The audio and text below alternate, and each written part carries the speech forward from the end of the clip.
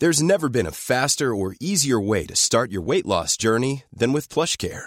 PlushCare accepts most insurance plans and gives you online access to board-certified physicians who can prescribe FDA-approved weight loss medications like Wegovy and Zepbound for those who qualify. Take charge of your health and speak with a board-certified physician about a weight loss plan that's right for you. Get started today at plushcare.com/weight-loss. That's plushcare.com/weight-loss. plushcare.com/weight-loss. And this is Unfeatured Articles.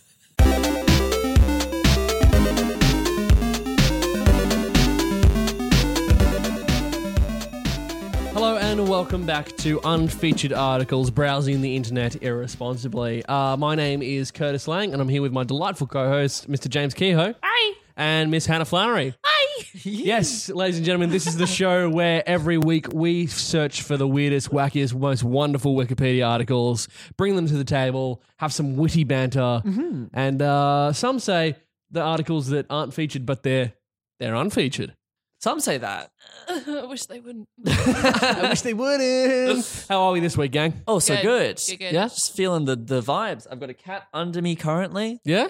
which is always the sign of a good podcast episode. Just regular Tuesday night for a James. cat under my bum. Under his bum. Under my bum. Under his bum. Yeah. How about you, Hannah? How you doing? Yeah, I'm good. How Yeah? you doing? How many cats are under your bum?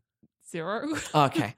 Yes, All right. and. Yes, and Hannah. No, Jesus well, that's Christ. the correct answer. Yeah, well. This I was is a trying to think of test. something funny to say and I had nothing. Hannah and I have spent the last 2 weeks moving in together. That's right. Yeah, it's insane. We're moving in together with I'm still living on the floor at the moment with Sophie Jackson and Xander Sullivan. Who, And our one of address whom we is- might see next week. Who's Oh, it I going to think we'll be Mystery. meeting Xander Sullivan next week, but that's another time for You another ruined time. the get. Oh, the surprise. The surprise, I know. What were you saying? No, You I'm looked like you were done, gonna say- dude. you I'm looked like you were done, gonna say dude. something. The No, floor is the yours, floor is Hannah, yours. please. The floor is yours. Oh, The floor is yours, I- and you live on the floor. Yeah, that's Yes, what I was yeah. saying. I do live on the floor because The I have floor- no furniture. Yeah. Literally is yours. Anyway, so that's been fun. Uh-huh. Yeah, and there's been a lot of drinking and a lot of playing Spider-Man on the PS4. Ooh. Fun. It's a good game. It's a great game. Anyway, so shall we get down to it, gang? Yes, let's play our opening game. Yes. A little Oh. opening game called Catchphrase of the Week. We're still workshopping it, but we think we found the model that's going to work from here on in. And, you know, the catchphrase, of course, for this week is you never forget the name of your first pet, blank. Yep. So we're going to go around. Each of us is going to find a random article and complete the sentence. Mine, of course, is, you never forget the name of your first pet, Villanova dos Martirios. Yeah? Yeah, that was mine. It was a parrot. It was a Brazilian parrot. Yeah. Oh, good. It just flew in to my house, and we adopted him. What is go for it? Alrighty. You never forget the name of your first pet. Here we go.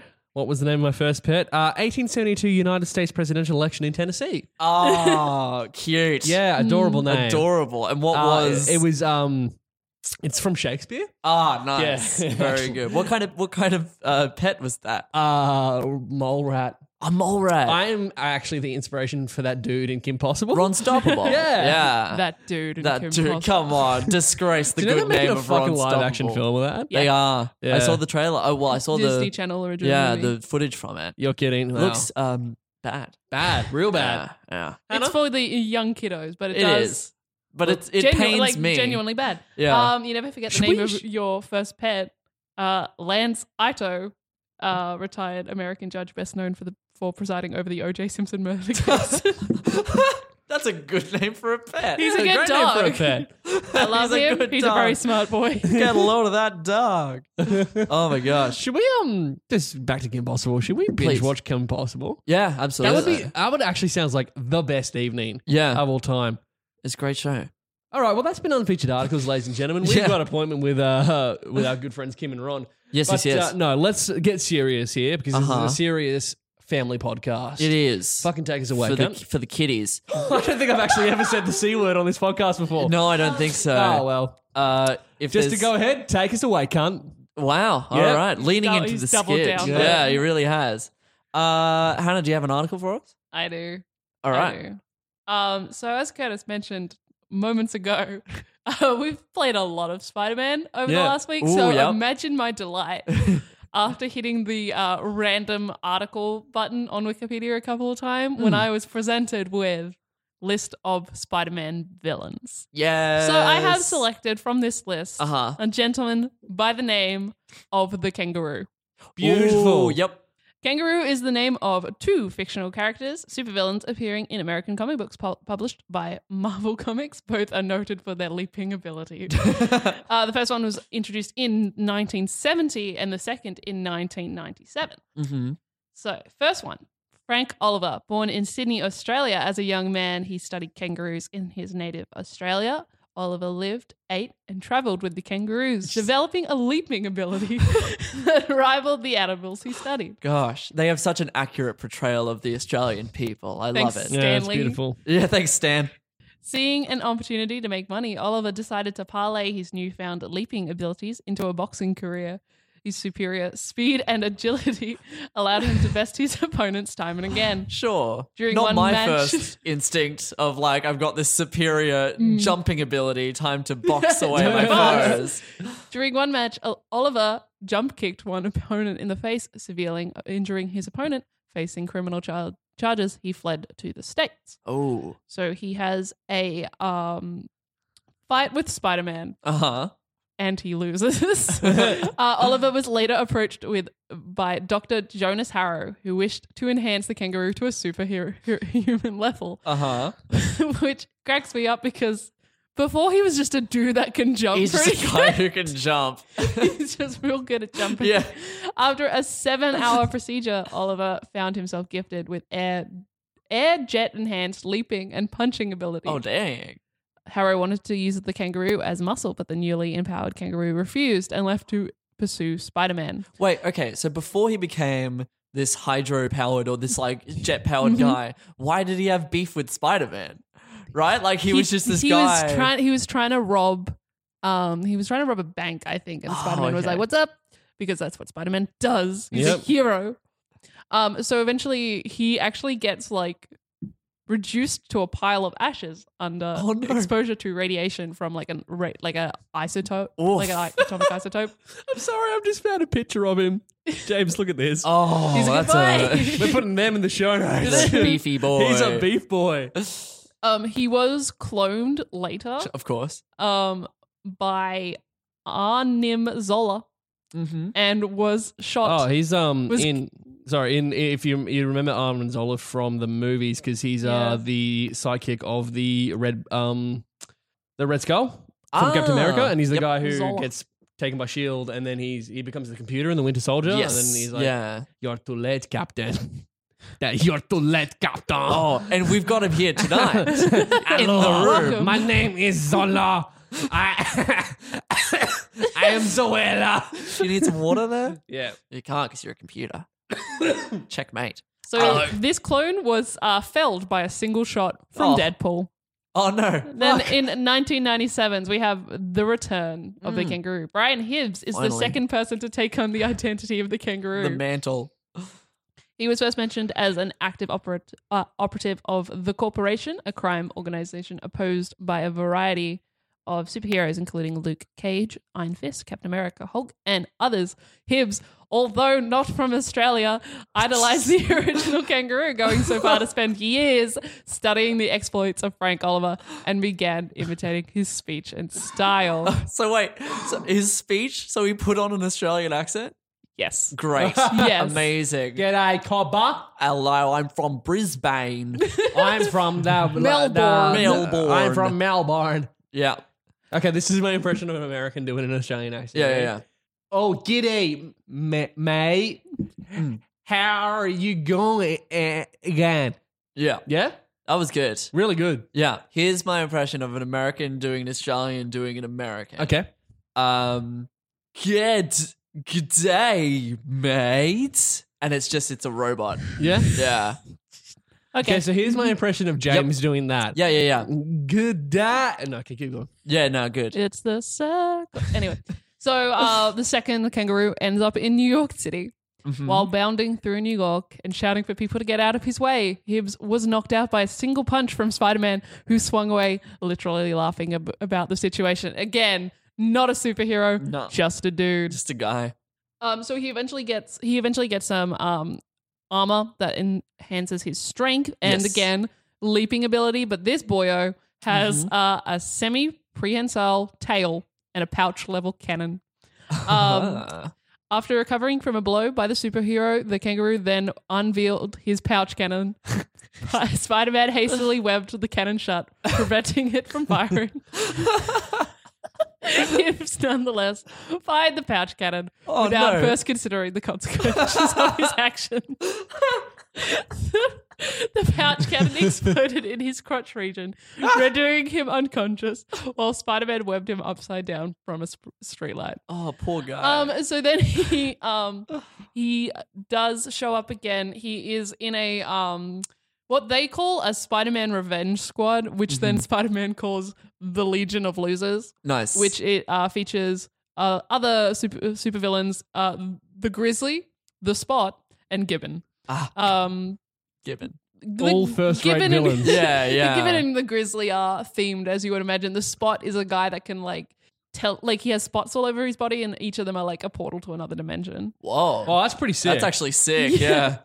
So yeah, they all have a fight, and then the kangaroo sort of just like pops up every now and then, in like the background of various Marvel Sure. shorts, and like he's just like, they're like, hey, there's what's his face, and then he immediately dies every time. Like most of the end of the article is just him saying he was seen in this run of the comics and then dies in the background, but he's alive in this run of the comics. He then dies in the background. He's the That's Kenny very from funny. South Park That's of so the funny. Marvel universe. So that's our good boy. Amazing. Boys the kangaroo. Representing Australia. Yeah, finally a true representation of us. Love as that. as a race. I love that they showed up in New York with no powers and were just like, I'm a supervillain now, bounce, bitch. Bounce, bitch. Bet you can't jump this high.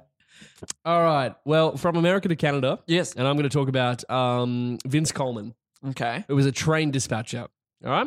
So, Patrick Vincent Coleman was a train dispatcher for the Canadian Government Railways, who was killed in the Halifax explosion. Oh no. But not before he sent a message to an incoming passenger train to stop out of range of the explosion. Now, the Halifax explosion was the largest man-made explosion at the time, releasing the equivalent energy of 2.9 kilotons of TNT. Woof. Yeah.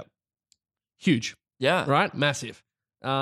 This happened in 1917, right? So, today, Patrick Vincent Coleman is remembered as one of the heroic figures from the disaster. So, what happened was, on the morning of the 6th of December 1917, 45-year-old Coleman was working in the Richmond station, surrounded by the railway yards near the foot of Richmond Street, only a few hundred metres from Pier 6. From there, trains were controlled on the main line from Halifax. The line ran along the western shore of Bedford Basin, located a mile to the north of Richmond Station. Coleman was an experienced dispatcher who'd been commended a few years earlier for helping to stop a runaway train. Cool. So he's already already a big hero. boy pants Yeah. amongst the approximately 8:45 a.m. there was a collision between SS Mont Blanc, a French munitions ship carrying a cargo of high explosive, and a Norwegian vessel, SS Imo. Immediately thereafter, Mont Blanc caught fire and the crew abandoned ship. The vessel drifted from near the mid-channel over to Pier 6 on the slack tide in a matter of minutes and beached itself. Also, 2,000 people were killed in this explosion. Oof. Oh. Yeah, so it was massive. Big. A sailor believed to have been sent ashore by a naval officer warned Coleman and Lovett of her cargo of high explosives. The overnight express train, number 10 from St. John, New Brunswick, carrying nearly 300 passengers, was due to arrive at 8:55 a.m. Before leaving the office, Lovett called CGR terminal agent Henry Dustin to warn him of a burning ship laden with explosives that was headed for the pier. After sending the message, Coleman was said to have left the CGR depot. However, the dispatcher returned to the telegraph office and continued sending warning messages along the railway line as far as Truro to stop trains inbound for Halifax. An accepted version of Coleman's Morse code message reads as follows. Hold up the train. ammunition ship afire in harbour, making for Pier 6 and will explode. Guess this will be my last message. Goodbye, boys. Whoa. Oh, goodbye, boys. Yeah. Ooh. Yikes. He wrote that all in Morse code? Yeah. Wow. The That's a long telegraph message. warnings were apparently heeded as the number 10 passenger train was stopped just before the explosion occurred. So he saved 300 people's Yeah, lives. wow. The train was halted at Rockingham Station on the western shore of Bedford Basin from the downtown terminal. After the explosion, Coleman's message, followed by other messages later sent by railway officials who made their way to Rockingham, passed word of the disaster to the rest of Canada. The railway quickly mobilised aid, sending a dozen relief trains with fire and medical help from towns in Nova Scotia and New Brunswick on the day of the disaster, followed 2 days later by help from other parts of Canada and the United States, most notably Boston. Even though Lovett had left the station, both he and Coleman were killed in the explosion.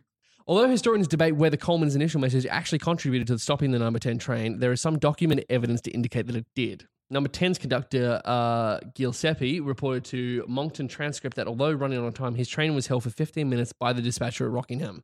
So Coleman is interred at Mount Oliver Cemetery in Halifax and the intersection of Mumford Road with... he was survived by his wife Frances, who lived until 1970. Whoa. This happened in 1917. Yeah, far out. She's lived 63 years. A street is named after him in Clayton Park. Coleman was inducted into the Canadian Railway Hall of Fame, big Good on honour, in 2004. Yeah. Halifax Harbour Ferry was named Vincent Coleman.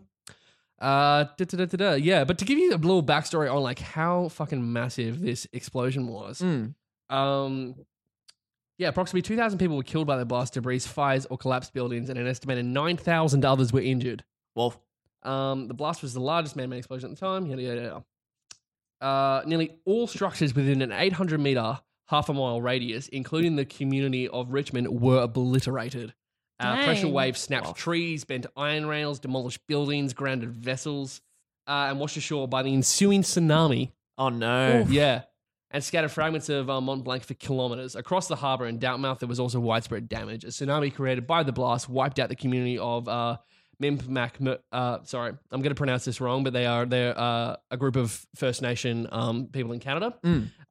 Mi'kmaq, M-I''K-M-A-Q. Sure. First Nation people who lived in the Turfs Cove area for generations.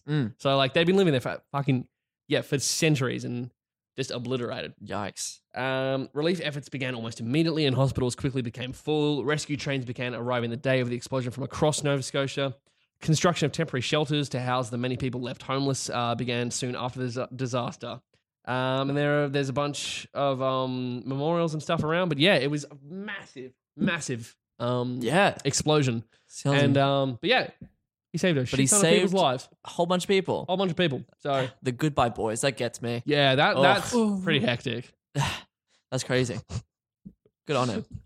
Oh man. Fantastic. Dang, I'm sad now. Oh, Yeah, you made me- I didn't expect that one to get as sad as I thought. Yeah. I was like, oh fuck you, what a What a legend. cool guy. But yeah, that one was sad. And it like the fact that he'd already saved a bunch of people in that like thing. And then he bef- came back. And then he came back. Yeah. He's a cool guy. I want to talk about Lighten the mood. yes. Cool. Well, a bit. Yeah. I'm gonna talk about some Satanism with Oh, Love good. it. backmasking. Didn't you talk about Satanism in the second episode of last year? Second episode was Charles Devant, wasn't it? Oh, and Rat King. And Rat King. Yeah. Yonderbon, sorry. Yandaban. Yeah. Yandaban. We're sorry, Yandaban. Speed to cruise control. We're still sorry. We're still so sorry. Backmasking is a recording technique in which a sound or message is recorded backward onto a track that is meant to be played forward. Okay. Ooh. So classic like the Beatles backwards. Yeah, Tells yep. you to worship the devil. Yep. kind of thing. Backmasking is a deliberate process, whereas a message found through phonetic reversal may be unintentional. Backmasking was popularized by the Beatles, who used backward instrumentation on their 1966 album Revolver. Artists have since used backmasking for artistic, comedic, and satiric effect on both analog and digital recordings. So, going down to controversies Yeah. involved with this particular technique. The Beautiful. Beatles were involved in the spread of backmasking, both as a recording technique and as the center of a controversy. The latter has its roots in an event in 1969 when there was a radio DJ who received a phone call from a student at Eastern Michigan University. The caller asked Gibb about a rumor that Paul McCartney had died. And claimed that the Beatles song Revolution 9 contained a backwards message confirming the rumor. So Gibb, on the radio, plays this song backwards on the turntable and hears the phrase, "Turn me on, dead man, turn me on, dead man." And Gibb, he starts telling his listeners about what he called the great cover-up. He started to like feed into this like whole thing that he started believing in. And to the original clue were added various others, including the alleged backmasked message, "Paul is a dead man, miss him, miss him, miss him," in the song "I'm So Tired."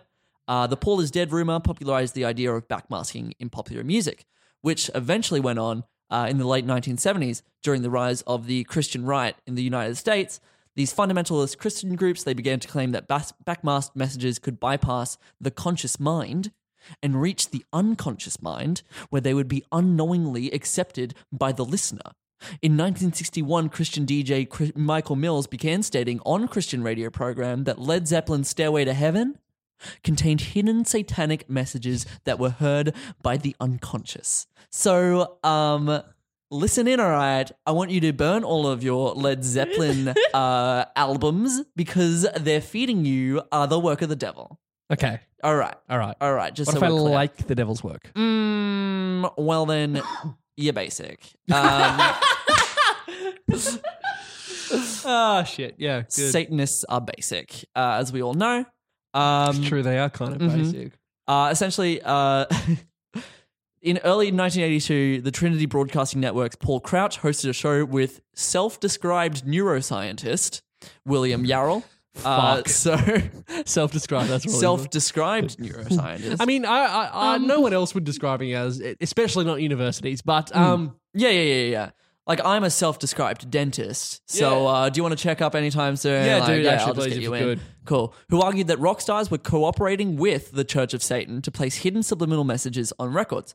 Also in 1982, fundamentalist Christian pastor Gary Greenwald held public lectures on dangers of backmasking, along with at least one mass record smashing. During the same year, 30 North Carolina teenagers, led by their pastor, claimed that singers had been possessed by Satan, who used their voices to create backwards messages and held a record burning at their church.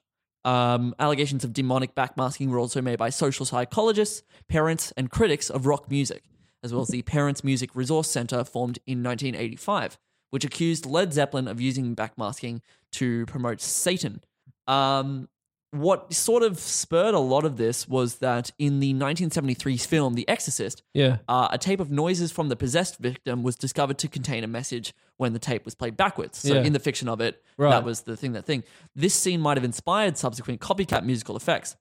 Although the satanic backmasking controversy mainly involved classic rock songs whose authors denied any intent to promote Satanism, backmasking has been used by heavy metal bands to deliberately insert messages into their lyrics or imagery. Bands have utilized satanic imagery for commercial reasons. So you've got thrash metal band Slayer. They had a album called Hell Awaits that actually did have a backmasked voice chanting "Join Us" over and over again. However, Slayer vocalist Tom Araya states that the band's use of satanic imagery was solely for effect. Yeah. So like they're not actually doing it to promote Satanism. They just like the idea of Satanism. Yeah. And they're like, yeah, Cradle of Filth. And thereby want to promote it. They're like, Yeah, well, nice aesthetic there. nice aesthetic. Cradle of Filth, another band that has employed satanic imagery, released a song entitled Dinner at Deviant's Palace, consisting almost entirely of unusual sounds and a reverse reading of the Lord's Prayer. There is a very cool one. There is this, the band Soundgarden. They had their album Ultra Mega OK. When played backwards, the songs 665 and 667 reveal a song about Santa Claus. That's really good. Yeah, keeping it nice and like jolly. that. Yeah, it's jolly. Sorry to bring down the mood again, but is it Soundgarden is the band that the lead singer, he passed away last year, didn't he? I believe Yeah. so. Yeah. I don't know. Yeah. But we'll get it. No, I think it was. 'Cause, Yeah. I think I remember reading a report about that. I don't know why I brought that up. No, yeah, it's important. Props to history. Soundgarden. Props to Soundgarden. Marilyn Manson, he used this technique. Yeah. For example, in the beginning of the song Tourniquet, when played backwards, his voice is heard saying, "This is my lowest point of vulnerability," as explained in his book, his autobiography. That kind of explains why he put that in there. Yes, it's also obviously used just for aesthetic reasons. just for like cool sounding things. People have used it for humorous and parody messages. There is a song called "They're Coming to Take Me Away," haha, and haha by a band called Napoleon the 14th.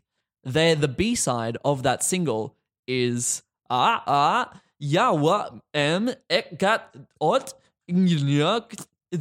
which is "They're Coming to Take Me Away," haha, backwards, written backwards, and the song is just the song backwards. So Beautiful. yeah, the forward version reached number 3 in the US charts and number 4 in the UK. I would guess that the backwards version did not reach such acclaim. Love that. Backtracking is a big old time. It Big sure old is. industry. It's an industry of itself. Yeah, I mean, like, Weird Al Yankovic, even the Beatles, like, so the Beatles song "Free as a Bird" was originally composed and recorded in 1977 as a home demo by John Lennon. In 1995, a studio version of the recording, incorporating contributions from Paul McCartney, George Harrison, Ringo Starr, they released it as a new single, and they backmasked a clip of Lennon saying, "Turned out nice again," at the very end of the song, which is kind of nice. Pink Floyd, they backmasked a bunch of things into empty spaces. They said, "Congratulations, you have just discovered the secret message. Please send your answer to Old Pink, care of the Funny Farm, Charles Font." And just a bunch of weird random messages. And there's a whole bunch of examples. A further use of backmasking is to censor words and phrases deemed inappropriate on radio edits and clean album releases. So, for example, the Fugees' clean version of the album The Score contains various backmasked profanities. Thus, when playing the album backwards, the censored words are clearly audible among the backward gibberish. When used with the word shit, this type of backmasking results in a sound similar to ish. As a result, ish became a euphemism for shit. So there you go. Started that. Britney Spears, in her 2011 song "Till the World Ends," Britney says, "If you want this good shit." However, on the official version, shit is reversed, creating the ish sound. Therefore, the official version says, "If you want this good ish." Backmasking is also used to censor the word joint in the video for "You Don't Know How It Feels" by Tom Petty, resulting in the line, "Let's roll another snoid." Yes. And that's all I've got on backmasking. There's a whole bunch on like subliminal persuasion and all that kind of stuff. Big fan of if you want subliminal to persuasion. Look The into Simpsons episode. that. Yes. What someone think of the children? Yvonne et Niage. What's Yvonne et Niage mean? Join the Navy. Oh, It's like yeah. Bart's in a boy band, Yeah. and Lisa discovers if you play like the section backwards, it says "Join the Navy" over and over again, Yeah. and then all the kids are like, "Okay." Yeah. But that is about it. That's all of our Nice. 3 articles. Absolutely. And so thus- we need to choose our winner. The voting begins. Winner. Chicken dinner. I'm going to vote for the kangaroo. I too am going to vote for the kangaroo. I was going to vote for backmasking. For backmasking? Yeah. Well, nice. Well, the that's a kangaroo. has won. Hooray! A truly accurate Do I win representation. anything? You Our win love and the respect. episode. I didn't have that before. Thank you so much for listening. We are on social media platforms such as Instagram, where we are Unfeatured Articles. We're on Facebook, where we're also on Featured Articles, and we're on Twitter, which is Unfeatured Pod. Yes. Our theme song is Purgatory and Friends by Kevin MacLeod. What a man, what a man, what a mighty good man, what a mighty good man. Indeed. And do we have anything else we need to plug?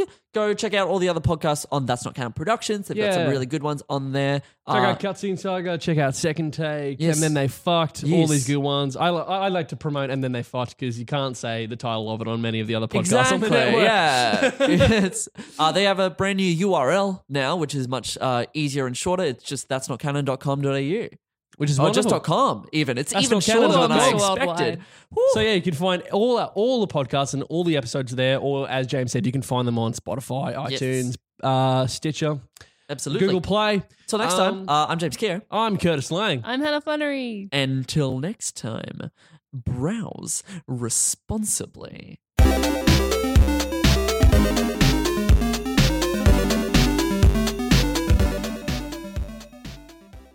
Okay, so you find yourself in a rustic tavern. It's lit by a fire and a hearth and a grumpy-looking bartender. And I rolled a crime. What? I roll to crime. Oh, crime. I'm proficient. I assist. Sweet. I roll to crime with advantage. Okay, all right. What crime exactly are you committing? To steal the hearts of everyone listening to us right now. No, I take it back. Law and Disorder is a 5th edition Dungeons & Dragons actual play podcast where the worst kind of people team up to rid the world of slightly more worse people.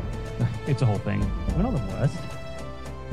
Follow us on iTunes or on your podcatcher of choice. Find us online at that'snotcanonproductions.com or find Law and Disorder on Facebook and Twitter. And now, on with the game. A That's Not Canon Productions podcast. Even when we're on a budget, we still deserve nice things.